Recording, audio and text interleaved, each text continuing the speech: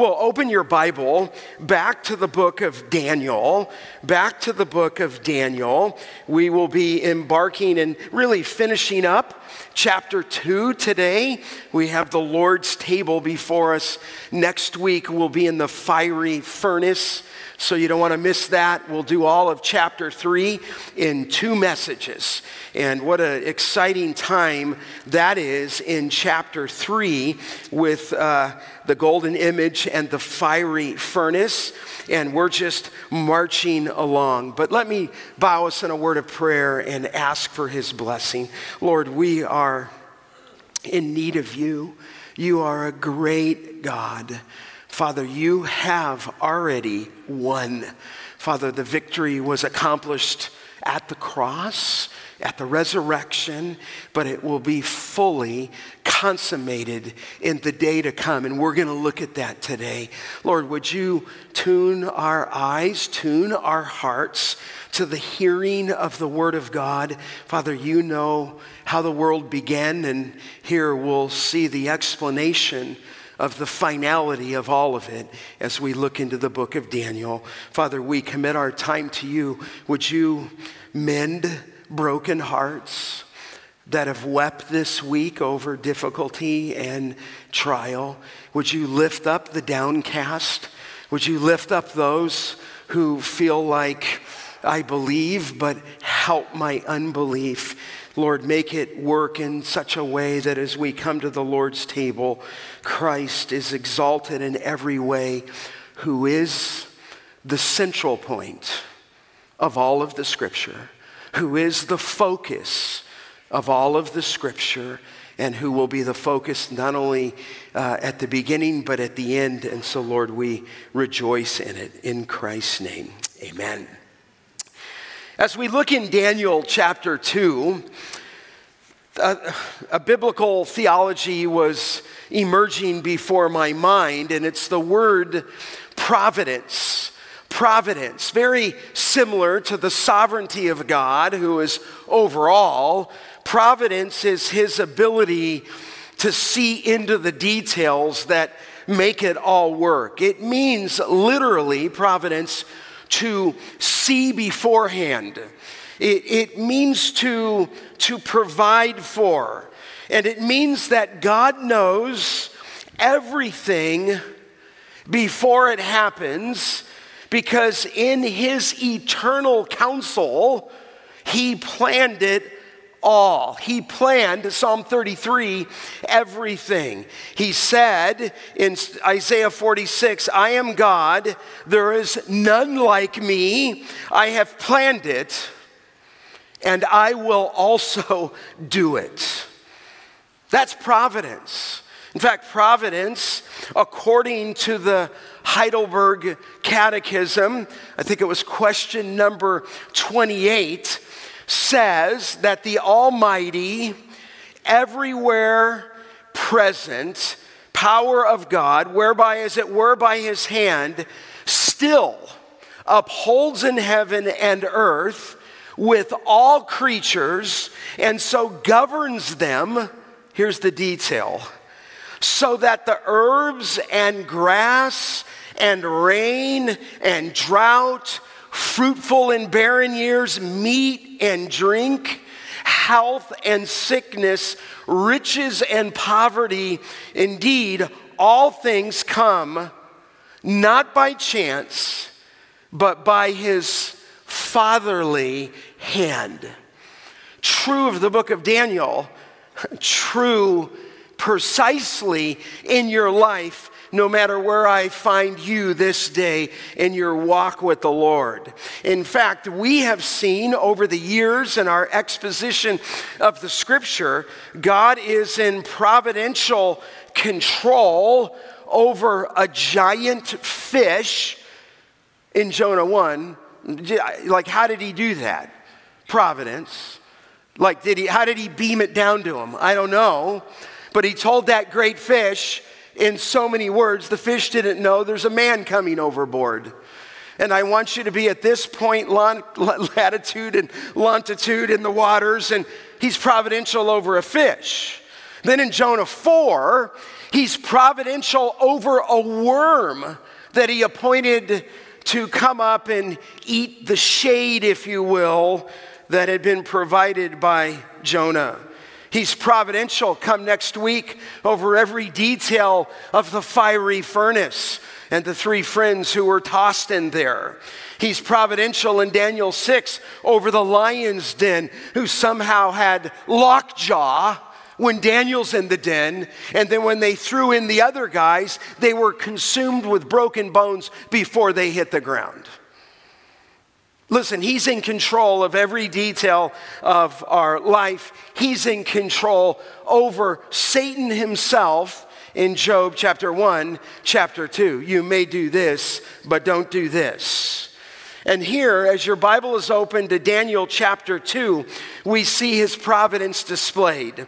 Daniel 2 really gives the most comprehensive, prophetic, panoramic picture in Scripture on the history of the human civilization, starting, at least in Daniel, with Nebuchadnezzar, all the way to the end of the world. It is an amazing prophecy. And in chapter 2, we're looking at 4 different acts in Nebuchadnezzar's dream that reveals God's sovereignty over the nations. He was sovereign over Daniel's life and the nation of Israel in chapter 1, but here in 2, he's sovereign over the nations. And we really looked at the first 3 acts. There's commotion in the king's court. He had a dream. Dreams, plural. And he could not go to sleep. So effective was this dream of this massive statue that he had royal insomnia. And he's bothered by it. In fact, the king answered, look in 2:5, and he said to the Chaldeans, those were the mystics of the day, the word for me is firm. If you do not make known to me the dream and its interpretation, you shall be torn limb from limb, and your houses be laid in ruins. And so here is the king's court, the most massive court, largest court, most powerful court in all of the land. And though he can conquer kingdoms, if you will, he can't conquer his dream, and they couldn't interpret it. And if you can interpret it, I'll tear you from limb to limb. In fact, if you look in verse 6, but if you show me the dream and its interpretation, you shall receive from me gifts and rewards and great honor. Therefore, show me the dream and its interpretation. And you know that they went to buy some more time and then glanced down at 2:12. Because of this, the king was angry and very furious. He's in a rage.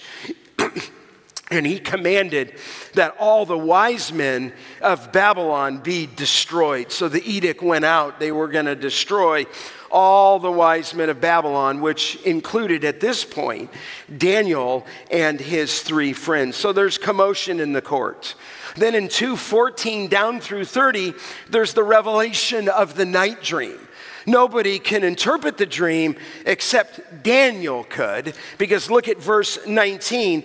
The mystery was revealed to Daniel in a vision of the night, and then Daniel blessed the Lord his God, and he blessed him and praised him. And so here there's commotion, but the commotion leads to the revelation given to Daniel. And then thirdly, in the third act, he gives the interpretation of the dream. You can imagine King Nebuchadnezzar, he refused to tell the details to anyone, but Daniel now was given that revelation, if you will, and now he's interpreting the dream to Nebuchadnezzar, and it runs really all the way from 31 to down through verse 45. And the key, and this is where we'll pick up, is 10 different times from verse 37 to verse 44, the word kingdom is used. So he's describing in this dream the future kingdoms that will come, but he's going to peel off and look to the consummation of the greatest king. But what he does in this dream is he interprets these 4 kingdoms that come in succession. And he said the first kingdom is the head of gold, and it's you, Nebuchadnezzar. You are that head of gold. Then he brings a second kingdom, and he describes the kingdom with chest and arms, and it was silver. And we know from Daniel chapter 5, verse 28 through 31, and from history, that is the Medo-Persian Empire, if you will. And then the third kingdom is the Greek kingdom, which was the belly and thighs of bronze. We knew that to be the kingdom of Greece, ruled by Alexander the Great. And that was all last week's message. And so go always listen online if you need to refresh that. And then we left off at the fourth kingdom. The fourth kingdom is the Roman kingdom. And it's described with the legs coming down, if you will, and it speaks of its legs and it speaks of its toes. Let me pick it up with you in verse 40. And there shall be, you can imagine Nebuchadnezzar's jaw dropped open. Not because this was history, he's prophesying here, but because he's interpreting the massive, gigantic statue. And there shall be, verse 40, a fourth kingdom. Now you'll know, I shouldn't stop everywhere. There shall be a fourth kingdom. It's the Roman kingdom. It's not a kingdom at this point. It's a little tiny village on the Tabor River. And he's telling Daniel what that statue meant and what these kingdoms will be, prophesying hundreds of years before they took place. And of course, this is why the critics want to date Daniel in the 2nd century instead of the 6th century BC. It's obviously 6th century BC. You say, well, is that a question? Well, it never was a question until the 19th century, when they wanted to debunk the value of biblical prophecy, and they say that there's no way that a man could give that dream out and that dream go through 4 successive empires, and it happened just like this. But here he's prophesying there shall be a fourth kingdom, strong as iron, because iron breaks to pieces and shatters all things, and like iron that crushes, it shall break and crush all these things. And as you saw the feet and toes, partly of potter's clay and partly of iron, it shall be a divided kingdom, but some of the firmness of iron shall be in it, just as you saw iron mixed with soft clay. And as the toes of the feet were partly iron and partly clay, so the kingdom shall be partly strong and partly brittle. And as you saw iron mixed with soft clay, so they will mix with one another in marriage, but they will not hold together, just as iron does not mix with clay. Here's the third kingdom. It's the kingdom, the Roman kingdom. And he predicts in the future 4 kingdoms that dominate history.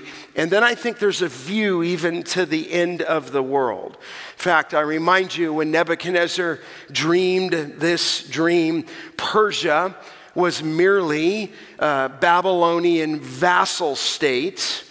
The Greeks were a group of warring tribes. And as I mentioned, Rome was a little village on the Tiber River. But clearly, you can get into all the focus of the pieces of the statue. But the focus of this dream, the central point of it, is not the particulars of the statue and what they represent. The focus, beloved, is on the stone and the kingdom that the stone represents. In fact, it's obvious that the stone eclipses and pulverizes every other human kingdom, okay? And it moves to a final kingdom. Whether you want to call this a 5th kingdom, I just call it a final kingdom. Put your eyes on 34 and 35. You'll see it there. And as you looked, a stone, verse 34, was cut by no human hand. In other words, it's divine. And it struck the image. Humanly, you want to say, it struck the image at the head and killed it. It's not what this says. It struck the image at its feet. And you can understand why the feet, because after it struck the feet, the whole thing just toppled. In fact, look at 34, the image on the feet, the iron and the clay, and it broke them in pieces. Then the iron, the clay, the bronze, the silver, and the gold, verse 35, all together were broken in pieces and became like chaff of the summer threshing floors, and the wind carried them away, so not a trace of them could be found. But the stone that struck the image became a great mountain, and it filled the whole earth. That looms large. The stone, it's cut out of the mountain. It is hurled down, if you will. It, obliterates the feet, and it just kind of comes down like a card house. Now look at verse 44. In the days of those kings, the God of heaven will set up a kingdom that shall never be destroyed, nor shall the kingdom be left to another people. There's no kingdom after this one. It shall break in pieces all these kingdoms and bring them to an end, and it shall stand forever. And just as you saw that a stone was cut from a mountain by no human hand, second time he mentions it, and that it broke in pieces the iron, the bronze, the clay, the silver, and the gold, a great God has made known to the king what shall be after this. And here's Daniel. He's got his life on the line. He's 18. And he says there in 45, the dream is certain, and the interpretation sure. So whatever we're talking about by the Spirit of God today, this dream is certain and the interpretation is sure. Now you'll note there that this stone, and I'm just capturing in 34, it breaks them in pieces. Verse 35, it's so shattering, not a trace is found. It says in verse 44, it will crush and put an end to all these kingdoms. So who is that stone? I'm asking you. And who is that mountain that fills the earth? Throughout the Word of God, and I will show you, the stone is none other than who? The person of Jesus Christ. And the mountain that fills the earth is the growing kingdom of God. In other words, these empires are going to be replaced, but there is one that is coming that, like a mountain, the kingdom of God, it will continue to grow. But first, the stone. Who is the stone? And I think some of these will come up on the screen, like when Peter, writing in the New Testament, said, as you come to him, as you come to Christ, there he's called a living stone. Christ is the stone that is cut out without human hands. He has divine origin. He is God. He is deity in the flesh. He is the second person of the Trinity. And here, as you come to him, Peter says, as a living stone by men, but in the sight of God, chosen and precious, you yourselves, like living stones, are being built into a spiritual house, to be a holy priesthood, to offer up spiritual sacrifices acceptable to God through Jesus Christ. For it stands in the scripture, And he's quoting here Isaiah 28:16. I am laying in Zion a stone, a cornerstone, chosen and precious, and whoever believes in him will not be put to shame. So the honor, he says, does Peter, is for you who believe, but for those who do not believe, you've seen that phrase. The stone here, he's quoting the stone that the builders rejected. That is Psalm 118, verse 22, that the stone the builders rejected has become the cornerstone and a stone of stumbling and a rock of offense. So there you see that connection. The stone here in the New Testament is none other than Jesus Christ. You can see from that scripture that the word stone and the word rock are used interchangeably. So here, this stone that's going to conquer all kingdoms, all nations, all rulers, is the Lord Jesus Christ. Paul, writing to the church at Corinth, in 1 Corinthians 10:4, says they all drank from the spiritual rock that followed them, and the rock was what? Christ. He's the stone. He's the rock. In Acts 4:10 and 11, you know it. Let it be known to all of you and to all the people of Israel that at the name of Jesus Christ of Nazareth, whom you crucified, whom God raised from the dead, this Jesus is this Jesus is the stone that was rejected by you, the builders, and it's become the chief cornerstone. The stone is none other than Jesus Christ. We know that, and I know that, and you know that. Remember just a few months back in the book of Ephesians, Christ Jesus in Ephesians 2:20 is himself being the cornerstone. And so he is the chief stone. And of course, this, as we're looking at it, is fulfilled prophecy in Psalm 118, verse 22. The stone that the builders rejected, Israel, has become the cornerstone. It's Christ. Jesus said in Matthew 21:22, he is the stone that the builders rejected has become the cornerstone. It's right there in the Gospel of Matthew. Verse 44, the one who falls on that stone will be broken to pieces, and when it falls on anyone, it will crush him. So for those who believe, it's precious, but if you reject Christ, it will fall on you and crush you. So Jesus Christ is the rock. In Isaiah 8:14, he will become a sanctuary and a stone of offense and a rock of stumbling. Jesus is the stone. Now, the question would come, you'd agree with that.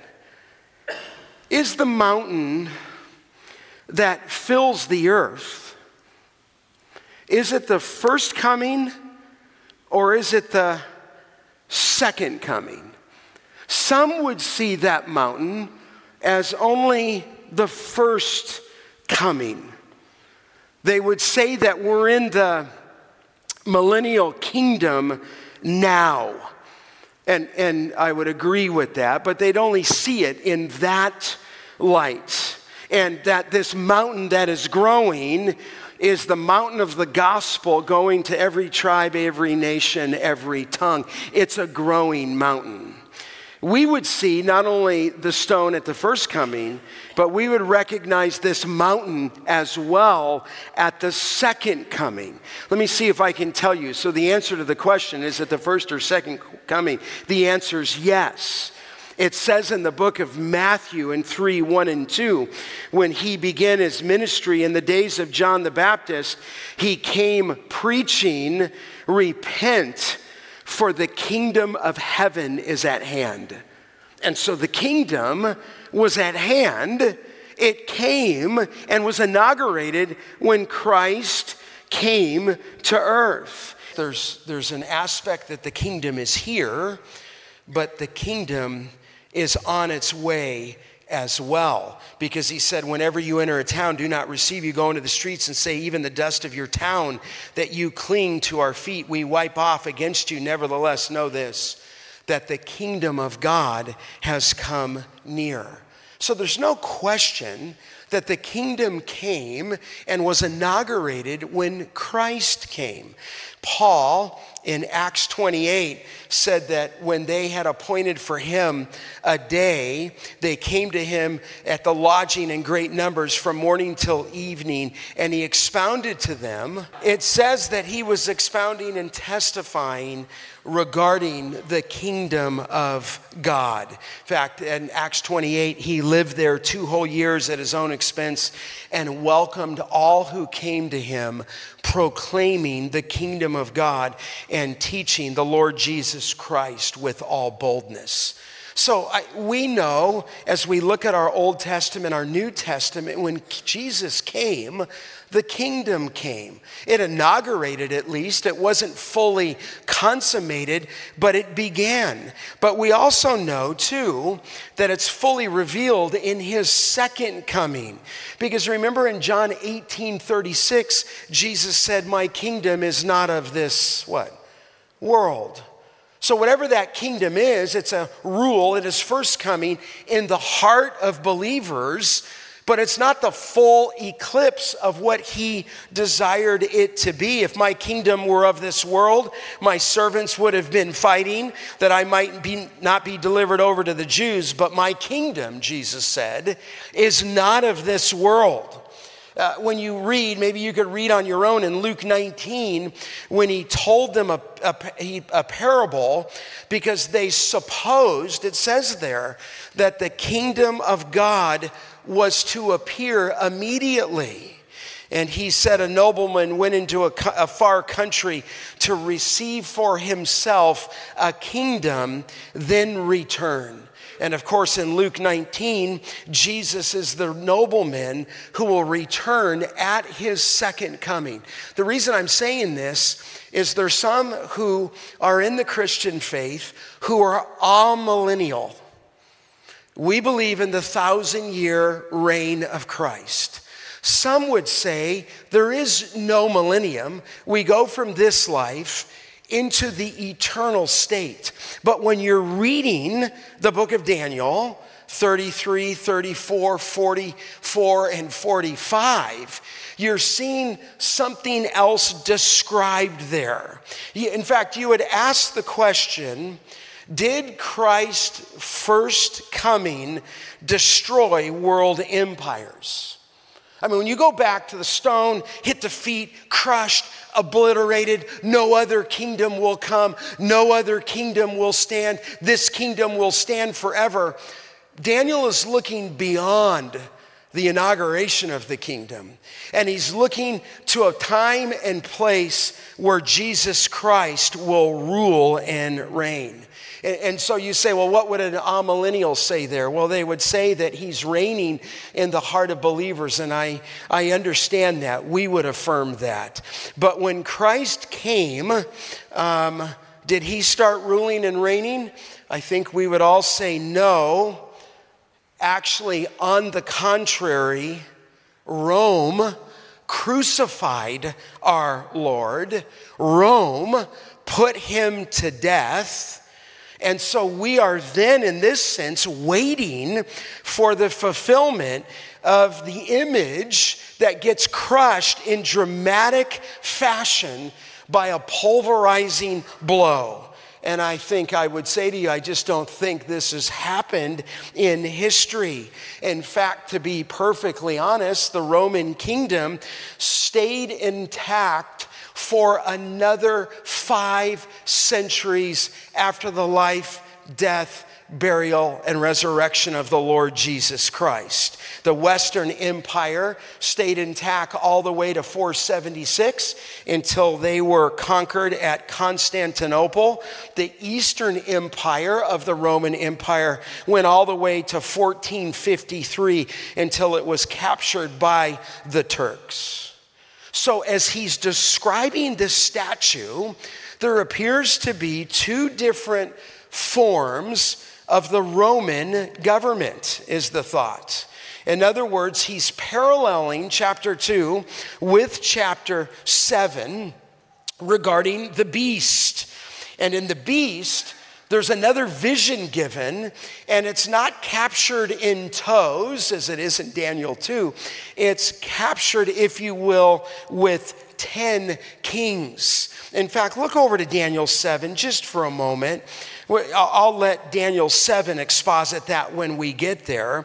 But in Daniel 7, I believe we're looking at a future phase of a revived Roman Empire at the end of the world, okay?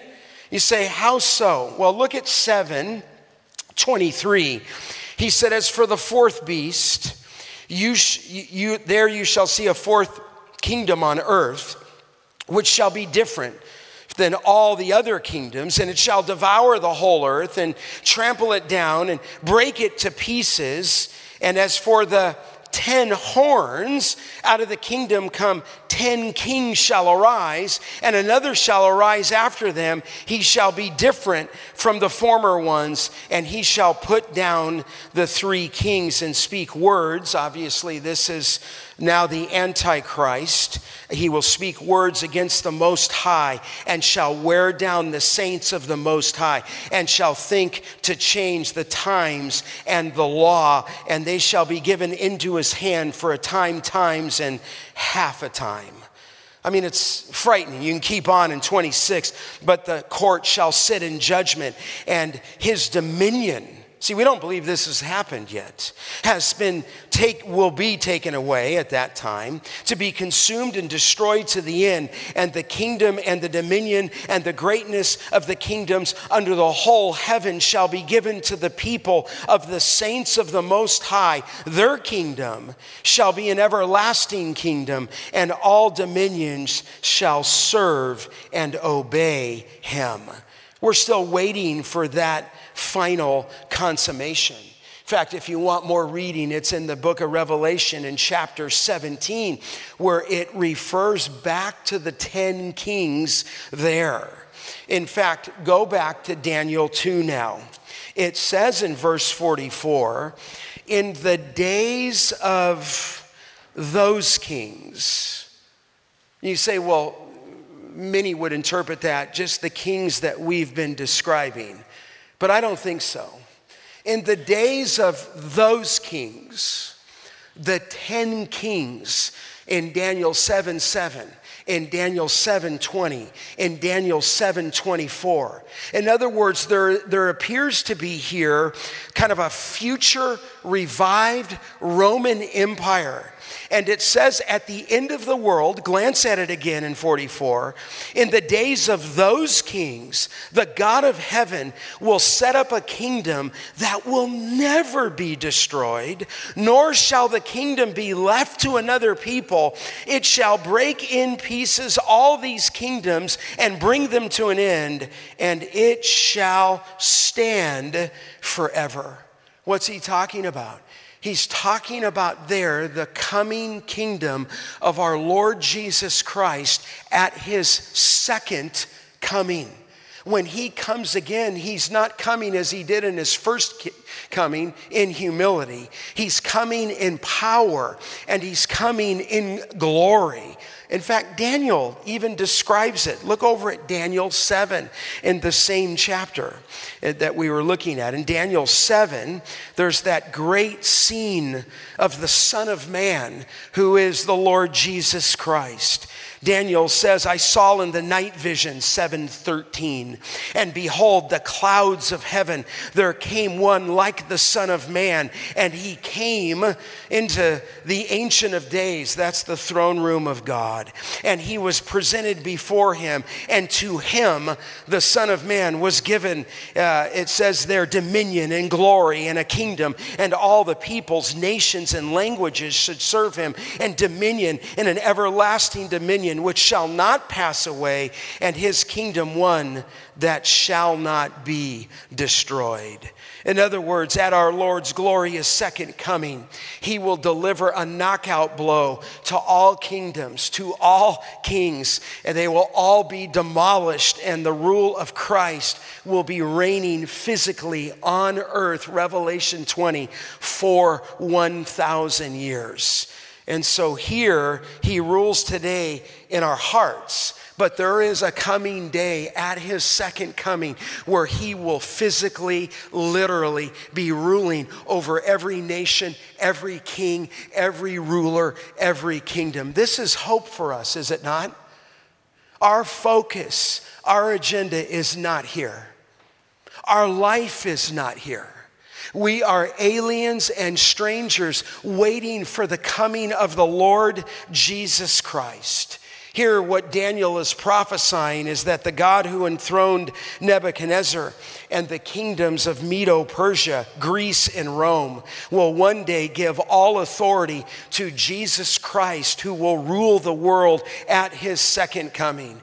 And when he comes, beloved, he will deal a decisive blow and come in great power and glory and crush all kingdoms. When you read the book of Revelation, you read that about his second coming. It says this in Revelation 19. It's a wonderful section, verse 11 through 21, where it says, "From his mouth comes a sharp sword with which he will strike down the nations."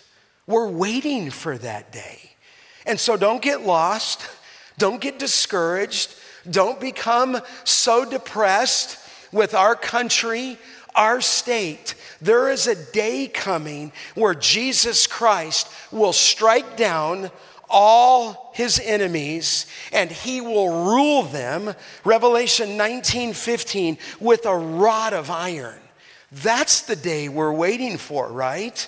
So Daniel's going to give you a view from Nebuchadnezzar, I'd say all the way to the end of the world, to the setting up of that physical, literal kingdom. It says in the book of Isaiah, and I'm just highlighting this, that he shall strike the earth with the rod of his mouth, and with the breath of his lips, he shall kill the wicked. So if you're wanting the wicked to go away, and we pray that, Lord, exalt righteousness in this nation, but it is coming. It says he will strike down the nations and rule them, and he will, if you will, slay them with the breath of his lips. He's going to kill the wicked. In fact, go over to 2 Thessalonians. Let me just show you this, because this, and there's so many allusions here, but we'll get to more of them as we go.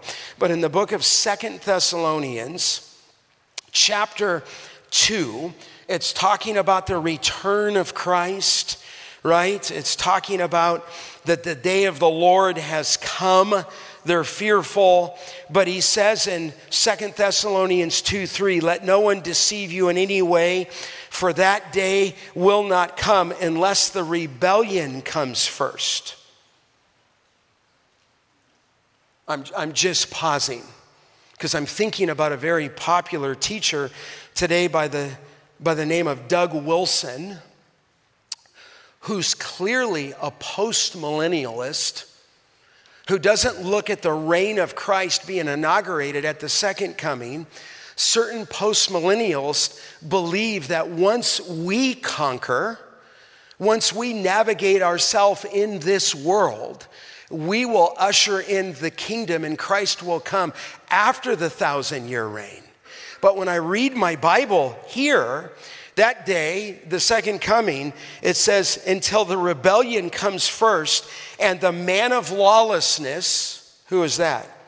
It's the Antichrist, that he's revealed the son of destruction who opposes and exalts himself against every so-called God or object of worship, so that he takes his seat in the temple of God, proclaiming himself to be God.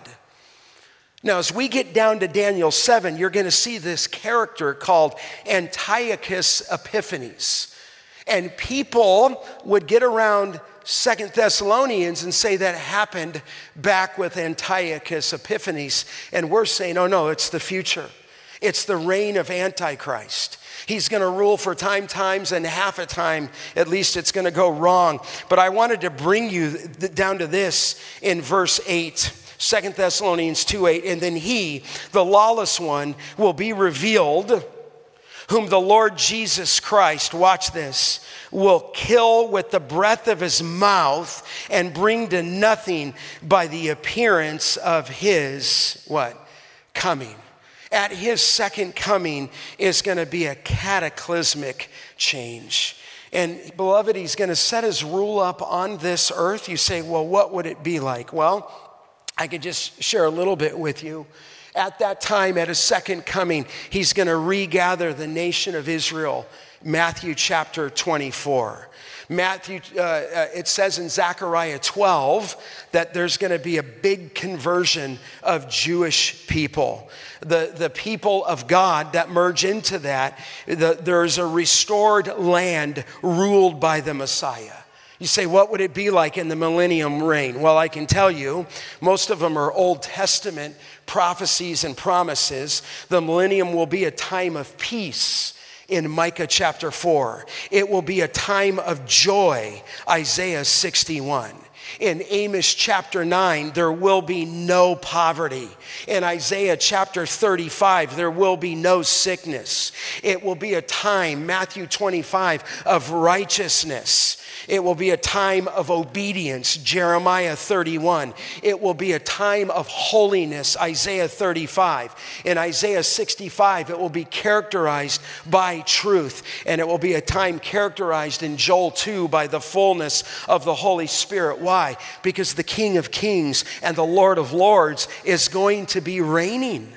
And so listen, as you live in this world, you have to realize we've got something else coming. And maybe just a final point before we go into communion. There's topographical changes in the millennium. So where do you get those? They're all out of the Old Testament. You say, well, what would people do if there's no millennial? They would spiritualize these truths and say that they're now swallowed up in the church. But I'm not reading that in Isaiah 2. I think it will come up. It shall come to pass in the latter days. We mean the latter days. That the mountain of the house of the Lord shall be established as the highest of the mountains. It shall be lifted up above the hills. Now, we're going to take that literally, okay? And the nation shall flow to it. Many people shall come and say, come, let us go up to the mountain of the Lord, to the house of the God of Jacob, that he may teach his ways, that we may walk in his paths. For out of Zion shall go forth the law and the word of the Lord from Jerusalem. He shall judge between the nations and shall decide disputes for many peoples. Well, would that be great? Instead of Judge Judy, it's Judge the Lord, right? We've got in some courts, wicked courts, but he's going to be the judge in that day. And they shall beat their swords into plowshares and their spears into pruning hooks. Nation shall not lift up sword against nation, neither shall they learn war anymore. All of that is in Zechariah 14. There is coming a reign of the Lord Jesus Christ. You know, it's funny. It speaks of the mountain. But in the Babylonian court, Nebuchadnezzar's chief god, according to the archaeologists, that they find all these things dug up, his chief god, I've mentioned him to you, was a god by the name of Bel-Merodach. Bel-Merodach's special name was Shadu Rabu, okay? Shadu Radu, not to be confused with Shamu the whale, okay? Okay? And you know what Shadu Rabu means? It means a great mountain. Nebuchadnezzar thought Shabu Rabu, Bel Merodach, was the great mountain. But Daniel said that that stone that hit the image filled the whole earth and became a great mountain. Basically, he's saying to Nebuchadnezzar, your God has been replaced. Listen, we serve the only true God, amen? May it be that we worship him and give him glory. Would you bow your head